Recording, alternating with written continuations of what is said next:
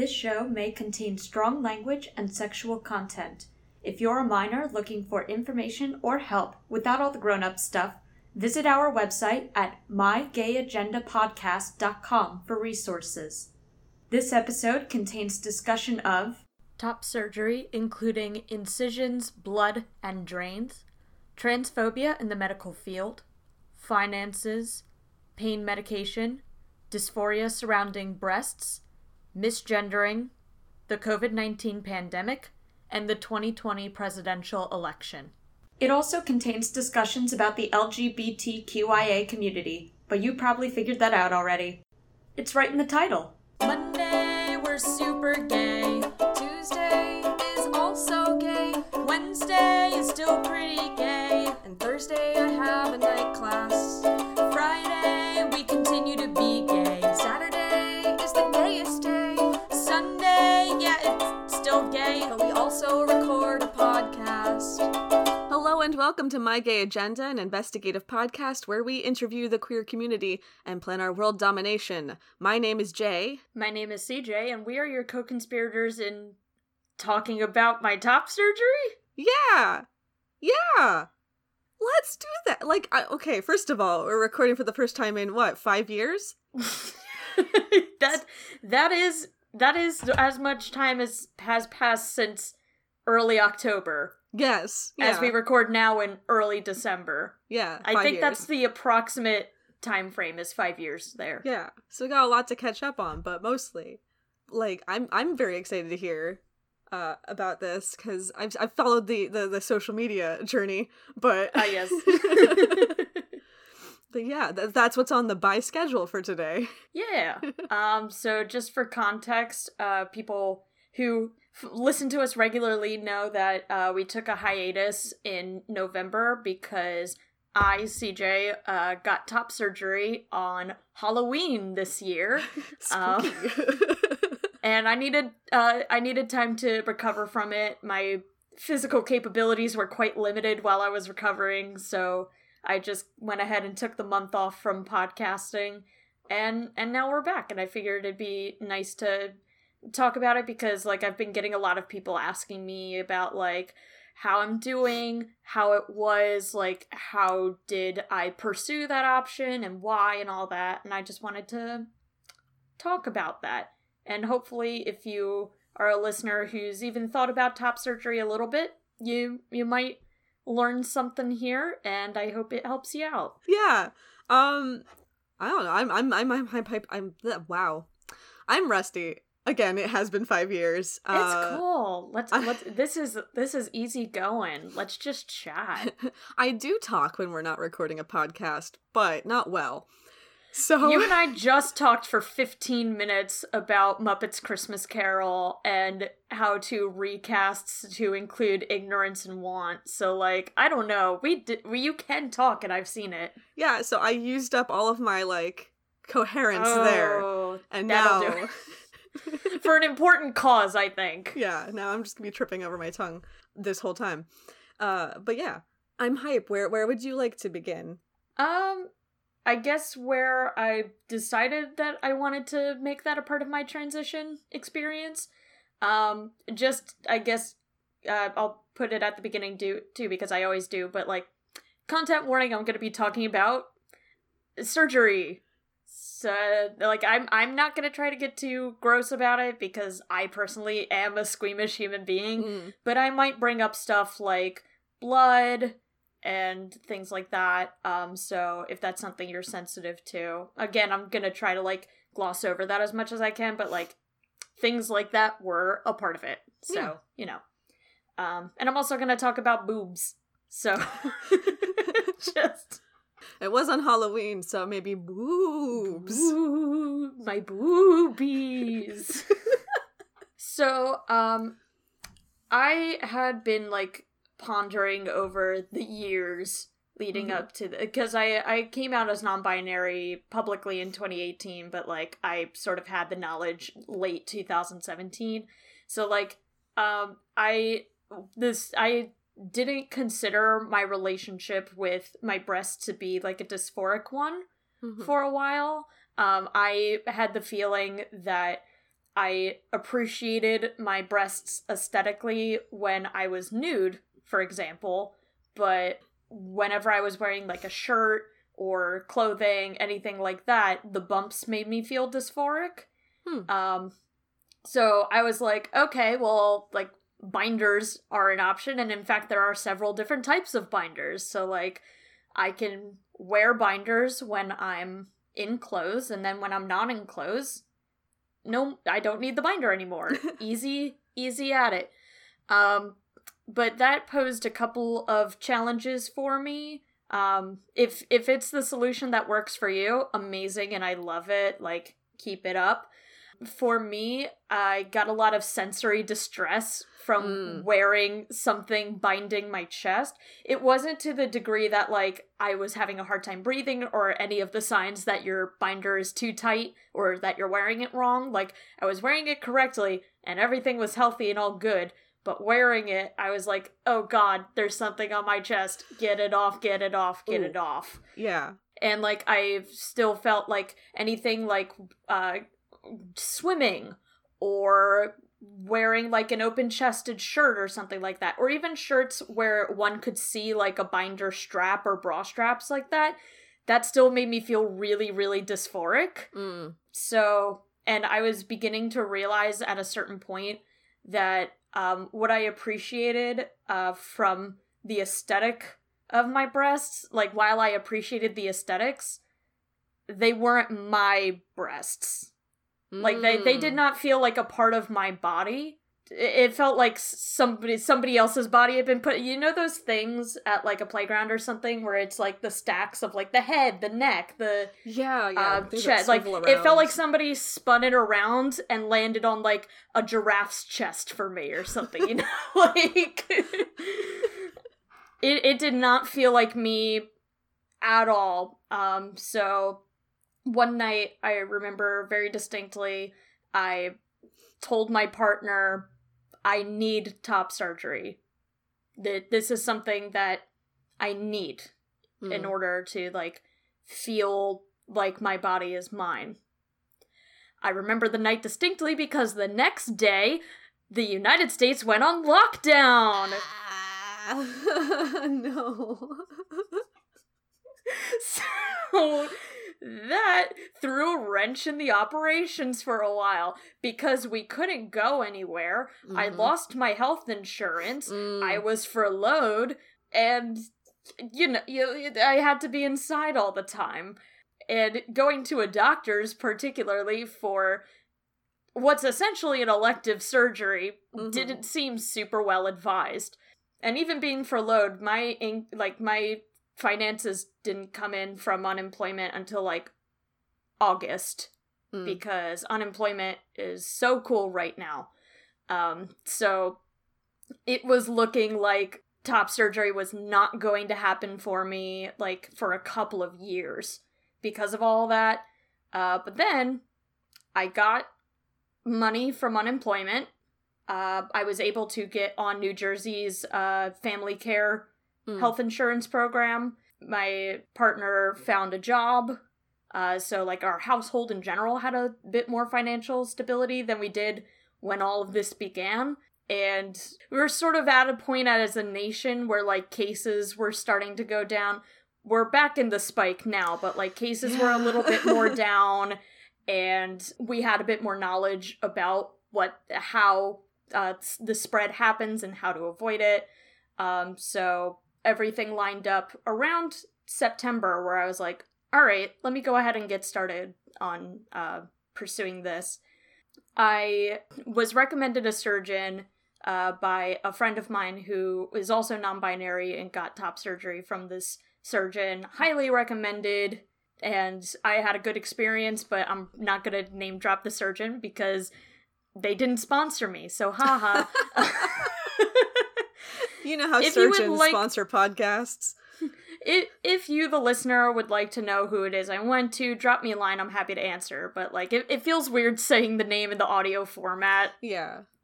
I don't know, there's something bizarre about it. But I went through their website on their little, like, get your consultation today form, and I was like, hi, I want top surgery. Help.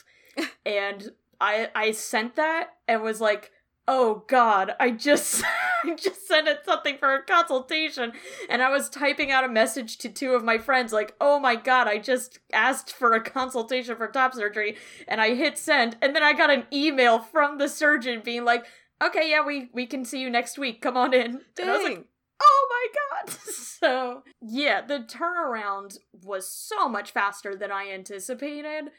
It turns out that I was in a very unique position where nobody wanted to be going to doctors unless they needed to. Mm-hmm. So people weren't actively seeking out cosmetic surgery. So they just happened to have appointments available. So I got on that. And then after my first consultation, a lot of people ask what you can expect from a first consultation. For me, and this seems to be across the board, it's literally like they take a look at your chest, assess what they can do, because there's several different approaches to top surgery, so they try to figure out which one would probably work best for you. And then I got a quote that day on the price of it, which my health insurance didn't cover, which was terrific. Mm-hmm. They just flat out said, well, first I had to call them and be like, how do I know if I have coverage? And they were like, you have to file it 2 weeks before your surgery. That's really cutting it close. Like, you know this, right? And they also were like, oh, your surgeon has to file it. You can't. And I was like, fine. So then I asked my surgeon to file it, and then they were like, it needs to be 2 weeks prior. And it's like, at what point were you going to tell me about that? And then they tried to file it, and my insurance denied it. So I was looking at a crisp about $9,000 for the surgery. Yowza. So I started a GoFundMe, and was very, very, very, very, very fortunate that overall I raised about 80% of the costs through GoFundMe, which is pretty miraculous because not a lot of people's top surgery funds go quite so successfully. Yeah. So I was really fortunate to have so many people, like loved ones, friends, family, and strangers donated. There were people I didn't know who donated, and that was really wonderful. So I personally only wound up having to pay like $1,500 for my surgery, which is about the same as I paid for a root canal, so, you know. Very similar. Yeah, very similar procedure. Yeah, so then, I was originally supposed to get, like, at the consultation, apparently my chest was at the exact size that's at a border between getting periareolar surgery and double incision. The difference being with double incision is the one you see the most common of. They do 2 cuts below the pec, remove the tissue, relocate your nipple to a more like masculine or neutral size and location on your chest, and then stitch it all up. With periareolar, they cut a circle outside of slightly and around the nipple, and then get the tissue out from there, and then patch it back on. It's weird. It's all weird. That was the most neutral explanation that I could give for either one of those. Oh, I appreciate it. I wasn't expecting myself to have such a visceral response, because I'm not usually, like, squeamish. It's weird. Like, there are people who will actively look up videos of their surgery before getting them. I am not that person. No. Oh my god, Why? I am not that person. Why would someone do that? It works for some people. Like, Yeah. it makes them feel better knowing what they're going into. And for literally anything else that's not surgery, I agree. I love knowing what I'm getting into. But this was not the time. Like somebody mentioned something about my nipples at one point, and I felt like I was gonna throw up. Oh no. Like, I was like, do not tell me anything about any of the process that takes my nipples from point A to point B. I want no part of it. I just need to know that they're there. Fun fact, for anybody who doesn't know, you can elect to not have nipples. I personally kept my nipples, but you can have surgery that doesn't have nipples. I know a few people who did that, and it seems neat. But anyway, about 3 days before my surgery, my surgeon called me and was like, hey, I'm sorry that this is last minute. Can you come in tomorrow? Because I've been looking at the pictures from our last consult, and I think that we might need to do double incision instead of periareolar. Like, I think that you're right on the cusp. Because when we were originally talking about getting periareolar, he's like, it's a slightly trickier, and I was like, but doable? And he's like, doable, just like slightly more complicated. But he, after taking another gander at it, he decided that double incision would get me the best and safest results overall. So I was like, great, and completely agree with his decision there, and I love my scars for sure. It was just 3 days before my surgery. Yeah. So I was like, rough time for change. Okay, cool. Just gonna go ahead and cope with that change for just real quick, which is great. So yeah, that was so the leading up to it, my daily life didn't change too much. I personally chose to abstain from drinking for the full month prior. You don't need to do that. I am just an anxious person, and anesthesia can interact with alcohol in a poor way if you drink it, like, the night before, or something, or if you drink it so much that it damages your organs. I was in neither category, but boy, did I feel very anxious, so I was just like, I'm just gonna go ahead, play it safe. I had a hashtag sober October, and then I had to stop taking ibuprofen 2 weeks prior. You're not allowed to take anything, like, anti-inflammatories, because it, like, thins out your blood, ? Right. I don't know. I'm not a doctor. I just didn't take the darn stuff. Yeah, I mean, I was really anxious leading up to it. I made myself sick, like, not throwing up, but, like, I had, like, some symptoms of a cold, and then it turned out I didn't have a cold at all. Oh. My anxiety just went ahead and decided I did. So that was great. But what really helped me was, and for anybody who's anxious leading up to their surgery, I kept a journal and wrote down all my feelings in it. And I think I've recommended that before on the podcast for, like, several things. But it really helped me, like, have my feelings and my thoughts and my fears in, like, a space, and to dedicate time for myself to, like, unpack what I was about to go through. So that really helped me out. And other than that, I really just, like, watched movies I like and know the ending to, so it wasn't too tense for me there. And then it was my surgery date. I won't get too far into it, except to tell, like, a story. So, got to the surgeon's office at, like, 7 a.m. My surgery was at 7 a.m.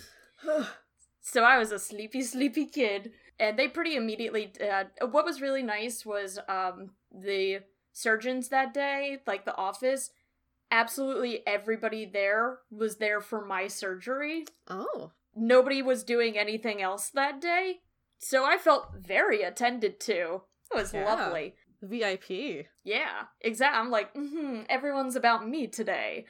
They took me, one of the nurses, took me back to change into, like, surgery garb, like, you know, the gown and all that.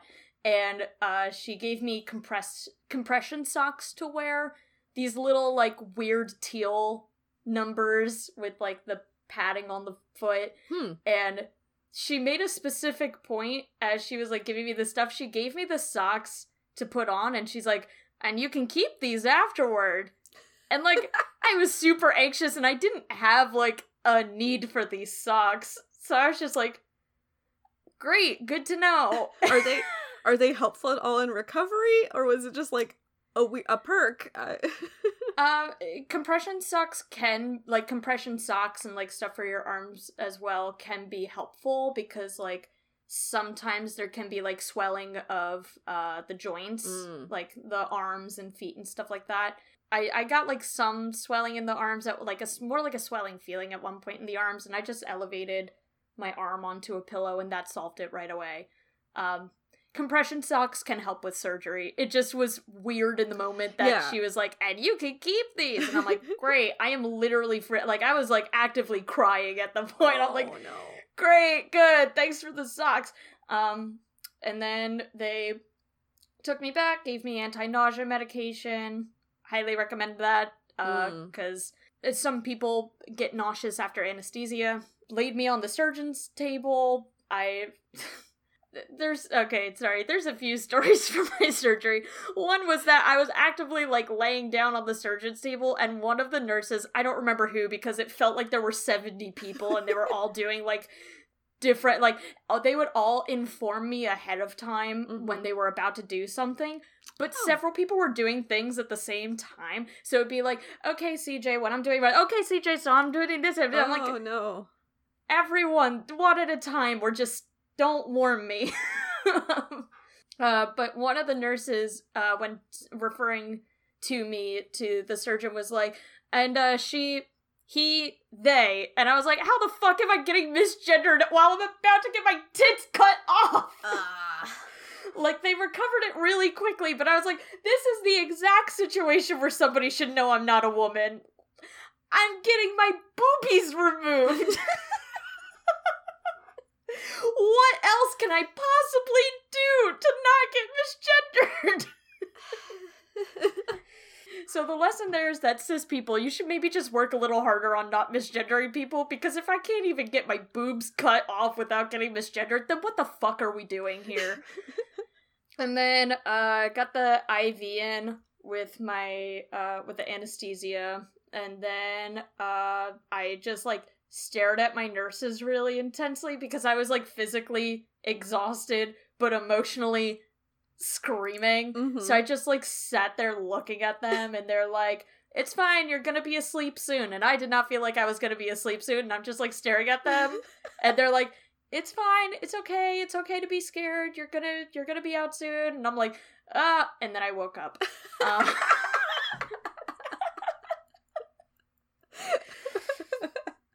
And I don't remember waking up. This is the point of the tale in which I am quite high. Yeah. I got my wisdom teeth taken out a couple of years ago, and everybody was like, oh, you're gonna be loopy afterwards, and I was not loopy at all. So I just was under the impression that that was gonna be the score for me for the rest of my life. If I ever got surgery that needed anesthesia, that was just how it was gonna be. Oh no. I was high. I remember everything very hazily. I remember looking at another nurse, different from the one from before, and saying, I need to pee right now. And she was like, alright, we're just gonna have you chill out for a little bit. I know you probably gotta pee, but like, you're still a little woozy, so we're gonna have you lay down. And very like, matter-of-factly, I looked her in the eye and was like, I'm nervous that if I don't go to the restroom right now, I'm going to pee on the operating table. Like, I am going to pee right here. And the next thing I remember, I was in the bathroom. You said the magic words. Exactly. Turns out people don't want me peeing on their operating tables. It's the darndest thing. And this nurse, who, recall, was different than the nurse from before, led me back to, like, the locker room to go get my street clothes and stuff back. And she's, like, helping me change out of the surgery stuff. And the second she goes near the socks, I'm like, I get to keep those, right?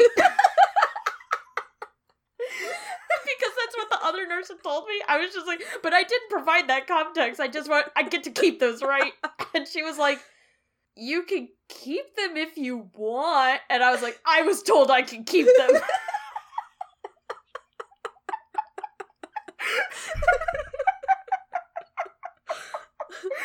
she was like, you can have them if you want.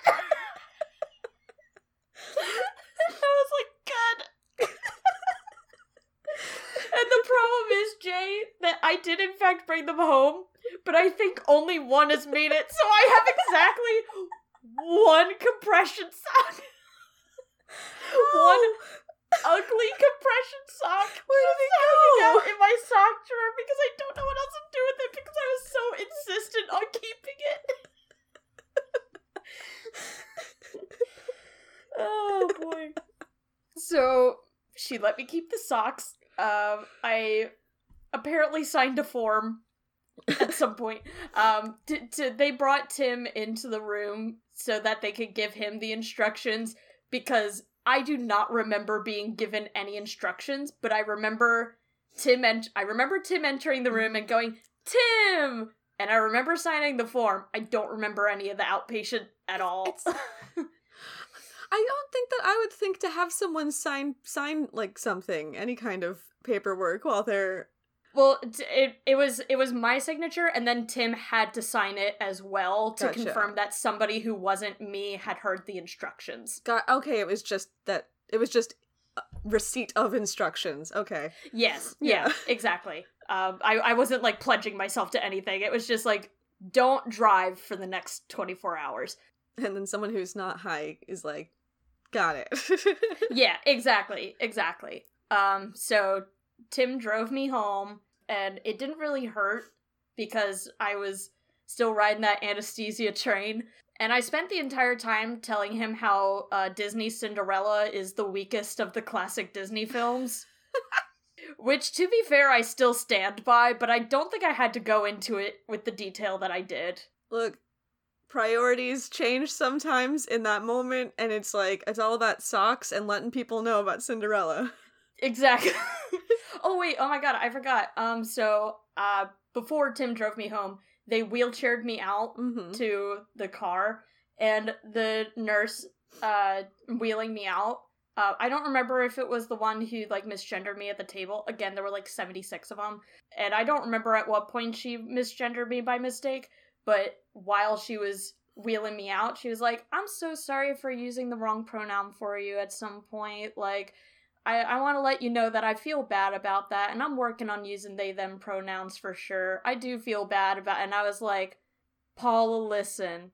Her name isn't Paula. Yeah. I'm making, I was like, "Paula, it's okay.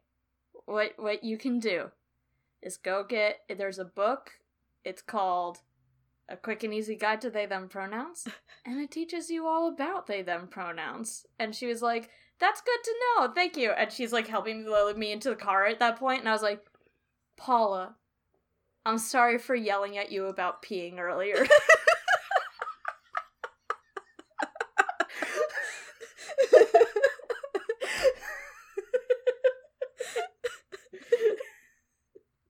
And she was like, "It's okay, you had to go." And I was like, "Paula, I feel really bad that I yelled at you." God. Imagine having that, like, with that job, the frequency of conversations one must have with people just completely out of their gourds. Oh, absolutely. Yeah. Also, I think there's something very beautiful about the fact that you were so fixated on Cinderella and also managed to lose a single piece of footwear on the way home. No way! Ah! This is exactly how Cinderella went too. Yup. Cinderella, but with compression socks. Seems less romantic somehow. I need to find the owner of this glass compression sock. But then I went home and thus began my couple of weeks of recovery. I wasn't in a whole lot of pain, just like a general soreness in the area. I was on pain medications, which was incredibly helpful. They put me on Oxycontin for, like, the first... They gave me stronger medication and less strong medication. So my stronger medication was Oxycontin, and that was for if it felt, like, particularly bad. Gotcha. And then I was given, if it was better, but I like, with pain medication... after surgery, like, you want to make sure that you're not chasing the pain. Yeah. Like, you don't want to be in pain and that's the moment you decide that it's too much and you need to take medication. Yeah. Because at that point, you're still going to be waiting a long time for the medication to actually set in.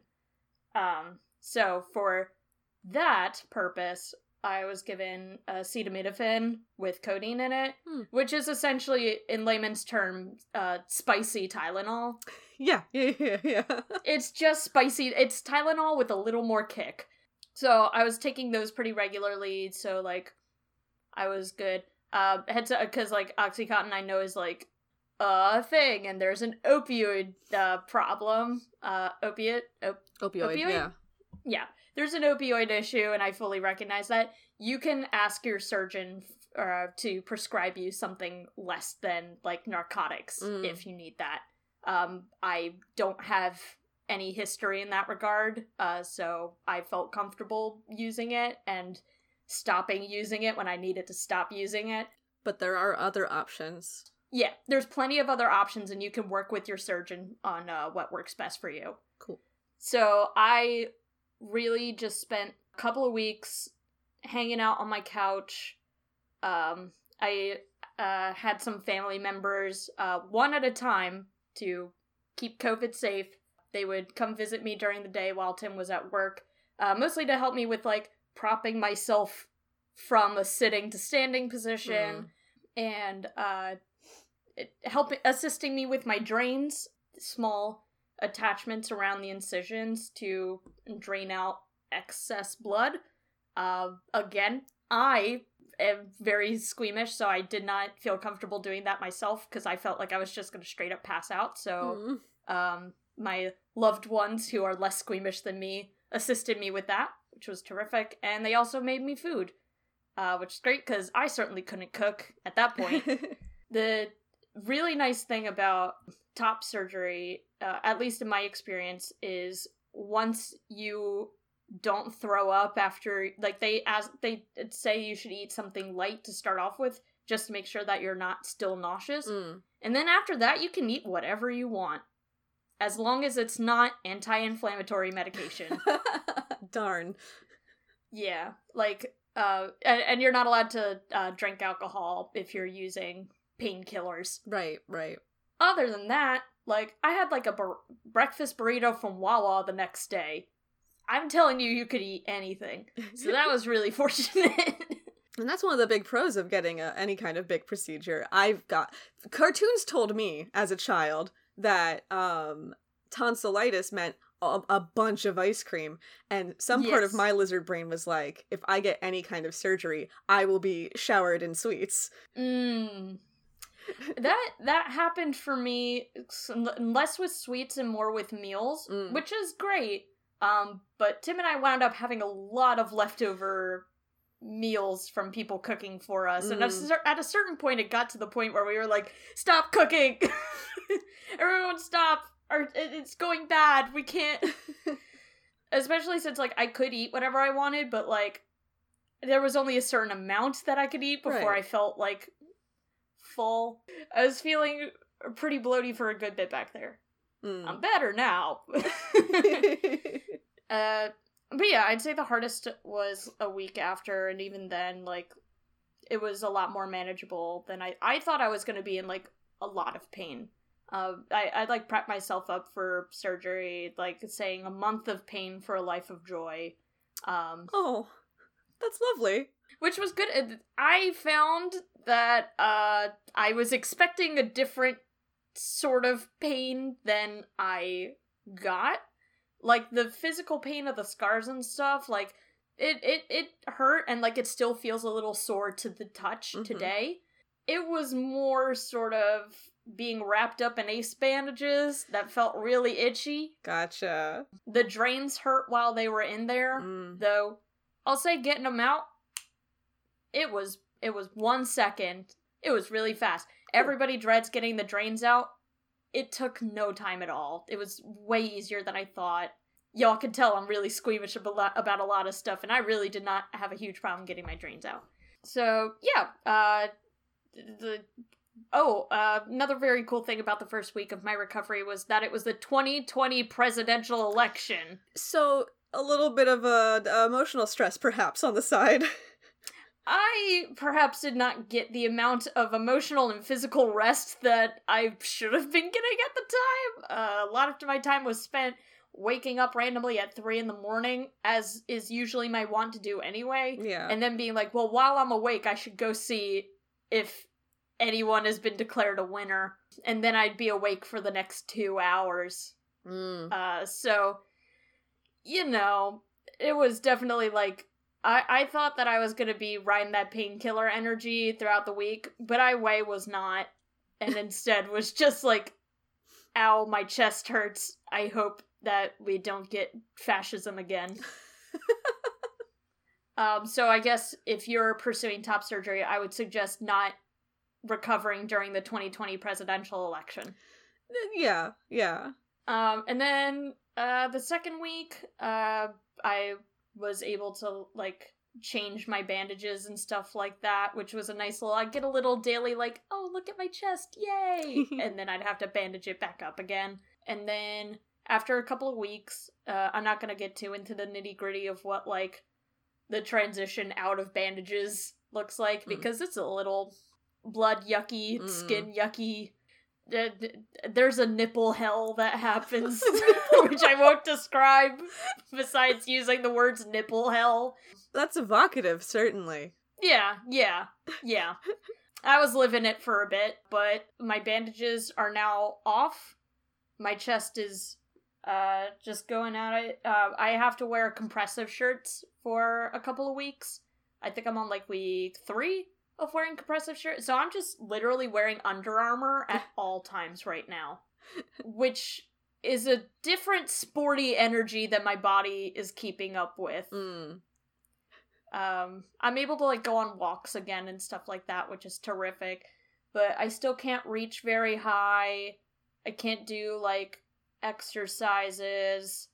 I was only able to drive, like, 2 weeks ago or something, and that was really just out of necessity. I'm not, like, driving around. And sometimes the incision points still hurt. It's almost like I got 2 huge cuts on my chest. Almost.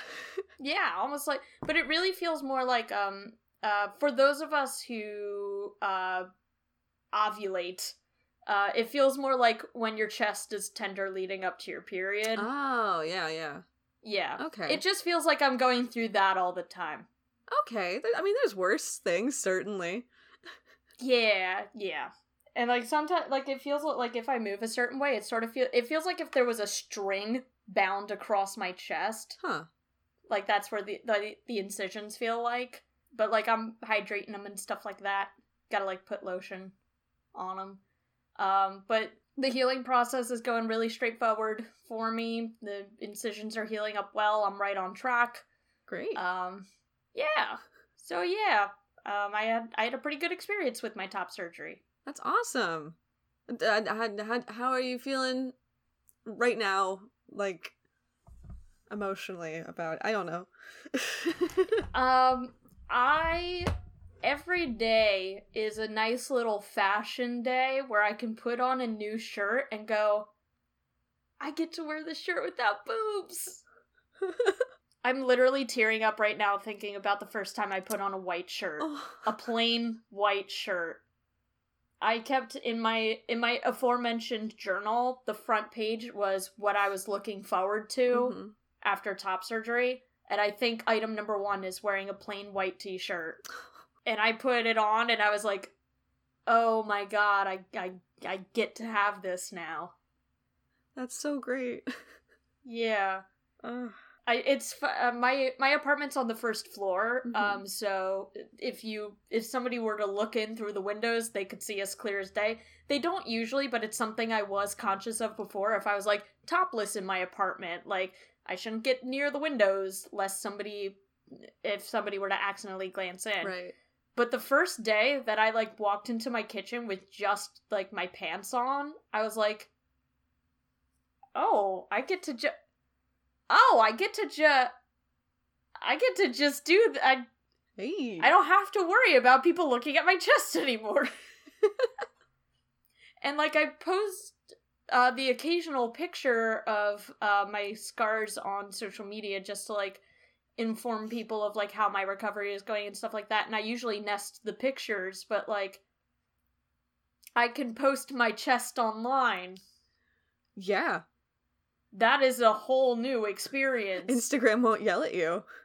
Instagram won't yell at me. I personally think Instagram shouldn't yell at fucking anybody. Yes. For putting nipples on there. It is, like, God, there are so many anti-sex worker regulations happening right now, and it sucks ass. Yeah. But through all those, I personally am allowed to post my chest on the internet now. Hooray. That's an interesting switch. An option is now available to you. Yeah, like, I have never felt, like, I have always felt personally comfortable, like, if people saw my chest pre-surgery, I always felt, like, absolutely comfortable with that, but I knew that there was, like, a society thing that was, like, you can't expose breasts, or, like, breasts are, like, a sexual organ, stuff like that. Yeah. So I wasn't going around, like, exposing my boobs willy-nilly, but, like, I always felt comfortable in that, like, having that level, but it didn't match my body. So that's part of what I mean when I was like, this isn't my body. Like, this isn't how I view my body and interact with my body. Right. So now, like, having that, I'm like, huh. I'm interested to see how my first day of swimming is gonna go. Ooh, yeah. It's a while until I do that. I have no, like, I feel like part of me, like, I'm gonna, like, be around people and I'm gonna, like, take off my shirt and I'm immediately gonna, like, cover my chest reflexively. There's gonna be some muscle memory probably for a bit, yeah. Yeah, like, I'm gonna be like, are people staring at my tits? Oh no. Which I'm prepared, like, I'll have scars, so, like, people will probably, like, glance at that at some point, but, like, they're allowed to? It's different. It's weird. It's different. It's different. It's very different. So, I'm at sort of the exact point in the year where I have time to acclimate myself and warm up to that. It's not like I'm at the end of my recovery in June, you know? Right. Yeah, you got all winter. Yeah.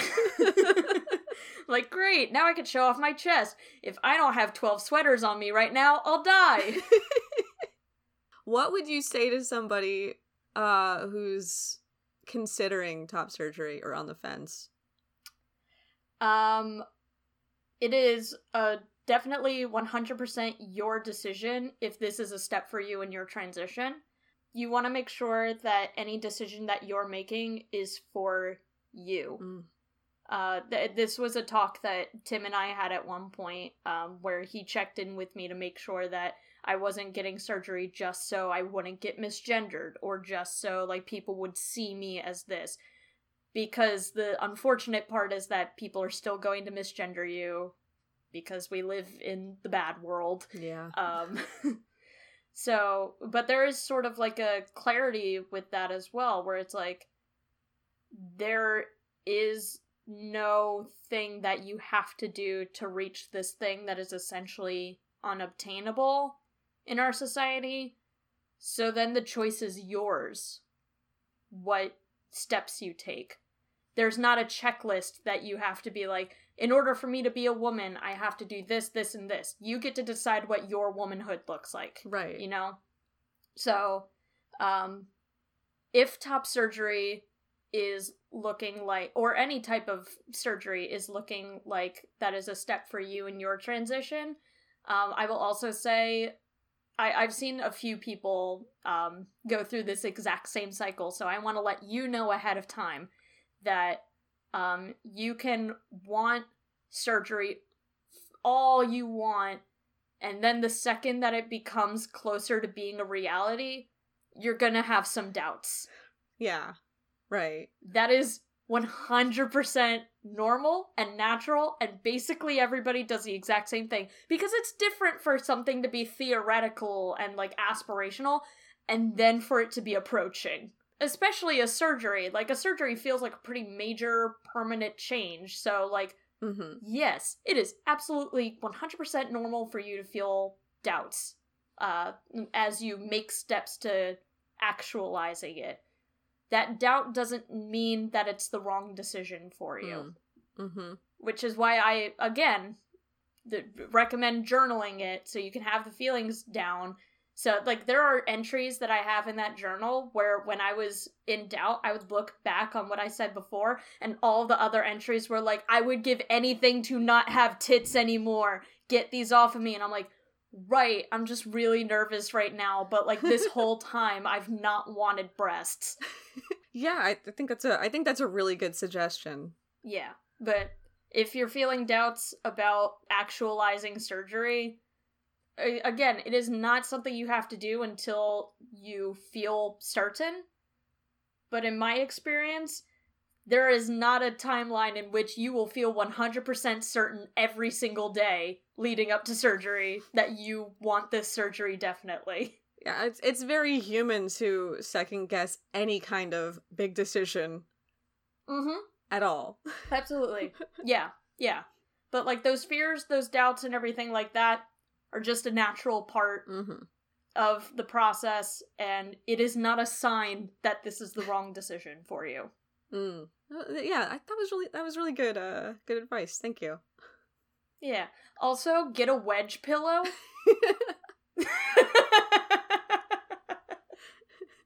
That's also very good advice. Especially if you have trouble sleeping on your back like I do. Wedge pillow, so helpful. Oh, I didn't even think about.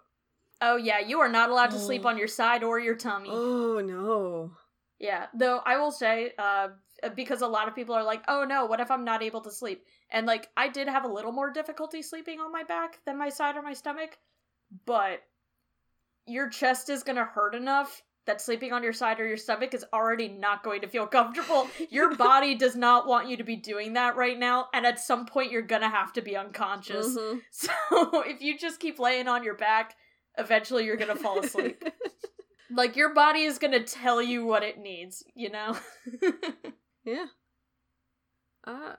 Great. Is there anything else you want to touch on before we wrap up today?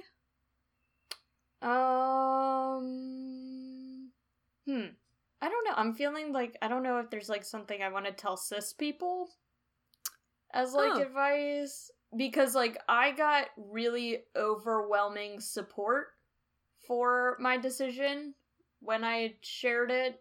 So, like, overall, I had, like, a really good experience in that regard. Mm-hmm. I would say that if a trans person is like, I have made the decision to get this surgery, that's their decision. Yeah. I didn't experience this, but I see people being like, are you sure? Did you think about this enough? Always trust that the person has thought about this way more than you could possibly even fathom. I don't know that there are many people in the world who willy-nilly get, like, consultations for surgeries without thinking about it. That's not really how most humans function. Yeah, my mom, who was 100% supportive, and this is not me about to be like, my mom was bad about it. She made the joke, because I am a very anxious human being and don't like needles and medical stuff and, like, the concept of the possibility of death and, like, all of that stuff. We were talking on the phone at one point, and she was like, I was surprised that you chose to have like, she knew that I needed the surgery. Mm-hmm. Like, that wasn't the question, but she was like, I was surprised that you opted into a surgery that was not life or death. Yeah. Like, I mean, of course, like, I did feel it necessary, but I was not literally about to die, you know? Yeah. So, like, she was like, I'm surprised that you chose this thing to do that involves needles and pain and blood and all that. And I'm like, right. Yeah, I'm surprised too. Because, I mean, there's... both are important and in some cases, yeah, like, life-saving, but, like, top surgery is very different from, like, an appendectomy. Yes, yeah, exactly. I'm saying that, like, my appendix didn't rupture. Yes, yeah. Like, my boobs didn't rupture, and the doctor's like, oh no, they need surgery. They're dying. Yeah.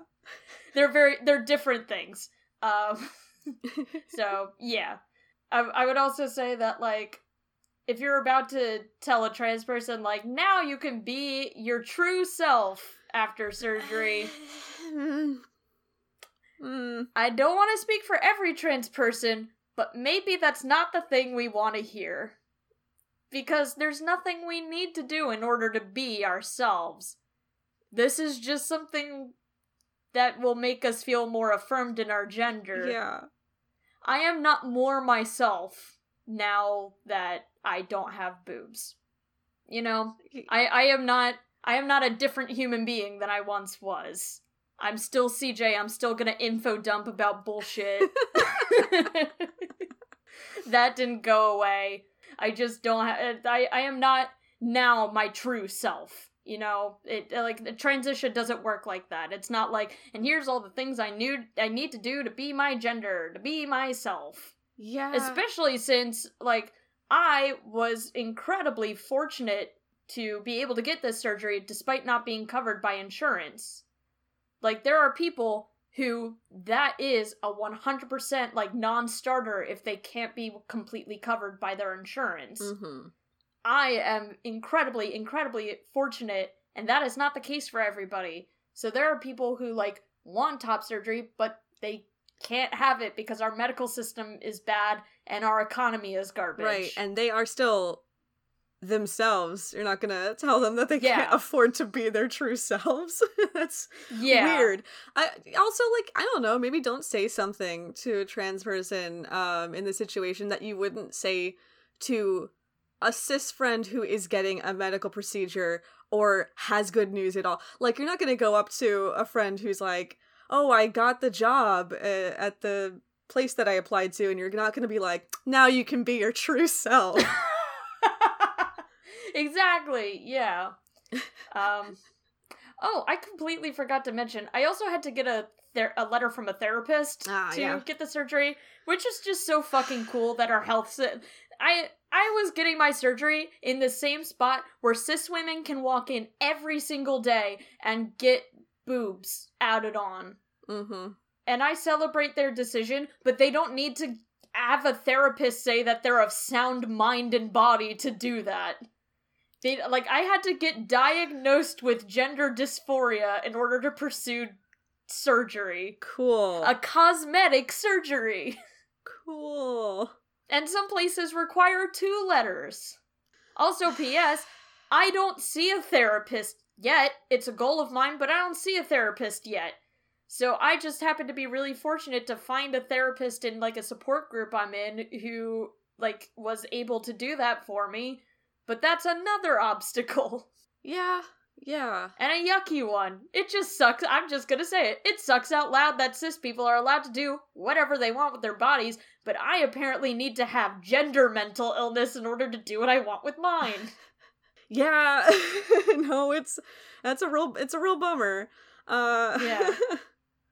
God. And the obstacles are there further for non-binary people because, like, even, like, transgender surgery is still a really binary thing. Yes. Like, on the website for the surgeon, it was like, oh, this is female to male surgery. And I'm like, well, I'm not going in that direction, but, like, I get what you mean. There was a lot of stuff that was like, okay, on paper is different than how the surgeon is actually treating me. They just have to, like, write it down like this so that insurance companies won't give a shit. Mm-hmm. But there is not a lot of help for non-binary people in the medical field, and top surgery is not an exception to that. No, there are people out there who have to, like, essentially lie to get the paperwork they need to get the hormones or the surgery that they need. Yeah. And that's not ideal, obviously. Nobody's like, yes, I want to lie to this therapist. Yeah. Not a single person wants that. I was definitely nervous. Like, the therapist I saw, again, I'm not going to put them on blast, but and they were great. But again, feels weird to be like, and it was this person. Yeah. The therapist I saw, like, it was like, I felt nervous about talking about, like, my non-binary identity, because I was nervous that was gonna, like, become a non-starter, not for the therapist, who is also transgender, but I was nervous that I'd, like, show it to my surgeon, and they'd be like, oh, you're not trying to be a man? Bye. Especially since I'm not on testosterone, my surgeon didn't require me to be on T, but some surgeons do, which sucks. Our healthcare system is bad in so many ways. It's bad. So many ways. It's bad. So all that is to say, cis people, that if you think that people need to medically transition in order to be their gender, then you fucking pay for it. Mm-hmm. If you have $10,000 burning a hole in your pocket, you can go ahead and make sure a trans person lives up to your fucking standards. But until then, shut the fuck up. And also, you go change the healthcare system. You inform them about non-binary identity and why there shouldn't be different obstacles to treatment. You go fix healthcare. If you give so much of a shit. Yeah. Unless every cis person ponies up $10,000 for every trans person that wants medical transition. Yeet! No! I'm not saying I'm proposing a cis tax, but... I am going to say that if you won't. Well, I'm really happy for you. Thank you. It's been an absolute treat. I love not having boobs anymore. I definitely feel much more comfortable in my body now, despite still not feeling entirely comfortable in my body because of the aforementioned soreness. Right. I'm super excited for when my body is back to full mobility, to run and jump and climb trees. I want to get swole real bad. Get buff, get buff. But in the meantime, I still need to technically... I am still technically recovering, right. Even though, like, I can, like, walk around and stuff. But yeah, I can podcast. That doesn't require physical... let it be said of podcasters, we do not have physical limitations. Nope. There's no physical fitness component to being a podcaster. Sometimes you don't even have to get out of your pajamas. It's true. It's true. Hypothetically. Hypothetically. Very hypothetically. So yeah, I'm just kicking it, but I'm excited to be on. I'm excited to be back to doing podcasting, to doing this podcast, talking with you. It is good to I'm be excited back. to talk to other queer people. Yes. I'm excited to topple the patriarchy and capitalism. Really excited to topple capitalism. That's going to be awesome. At this point, I'm like, any second that we don't spend doing that is a waste of all of our fucking times. It would really solve a lot of things, yeah. Yeah. I'm on month, I don't know what, of the pandemic, and I'm ready to topple a government or two. That'd be great. I'm right there with you. I can't physically topple a government right now. I can't lift more than a certain amount of pounds. Oh, but once CJ's recovered, look out. The second I'm allowed to topple anything, it is over for you bitches. Don't get it twisted. CJ's gonna scoop their hands under one side of the government and just flip it. Right on its head. I have a little grabber thing, like an extendo arm. Yeah. That helps me get high things and, like, cabinets and stuff. I'm gonna use that to topple the government. Just gonna grab the government by the end and just flippy it up. I'm looking forward to it. I think it'll really help. Well, thank you for sharing your story. Thank you for giving me space to talk for 95% of this podcast episode. Of course. Listeners, if you don't like my voice, bad news. I don't know that they would be longtime listeners if that was the case. It is just our voices and a guest.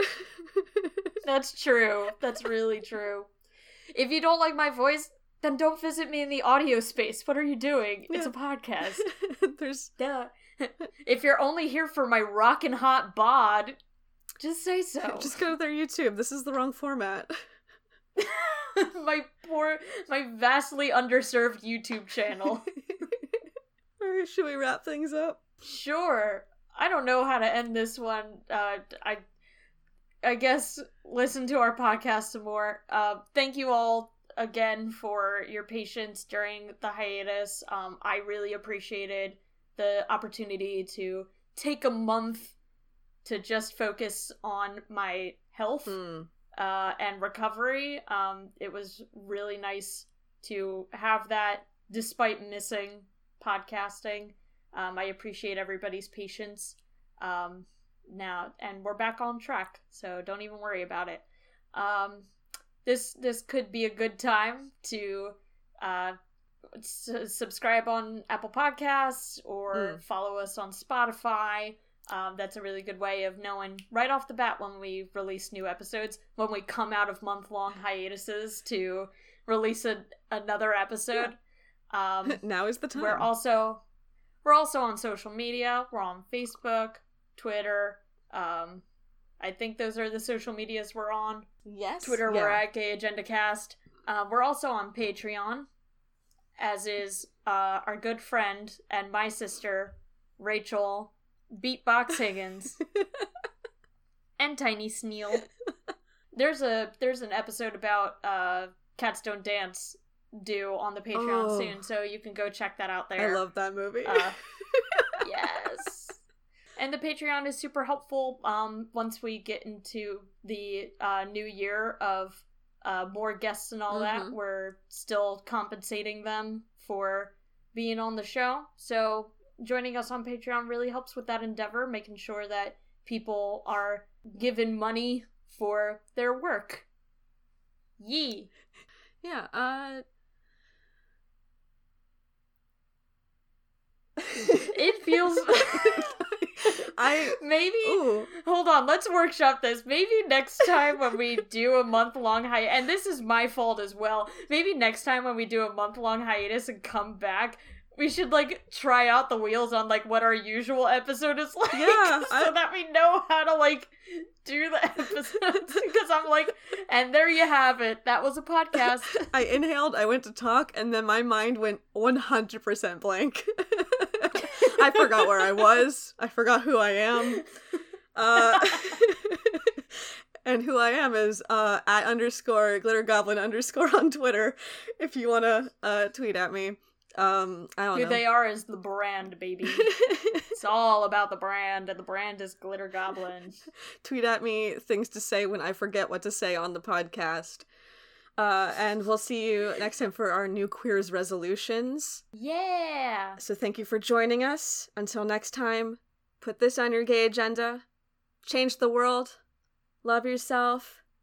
Do something today that helps you feel comfy. For a second, I thought you were gonna, not that it would have been the smart idea. Yeah. For a second, I thought you were gonna be change the world, love yourself, get top I figured that was under the umbrella of doing something that makes you comfy. If it's pursuing top surgery, cool. If it's staying in your pajamas, hypothetically, cool. Everyone cut your tits off. No tits allowed. No tit 2021. 2021, no one has boobs. What a sad world. Oh, it is. I like boobs. I think that's the button to end on. That's it. I like boobs. I like boobs too. Bye, everyone. And that's our gay agenda. That's our gay agenda.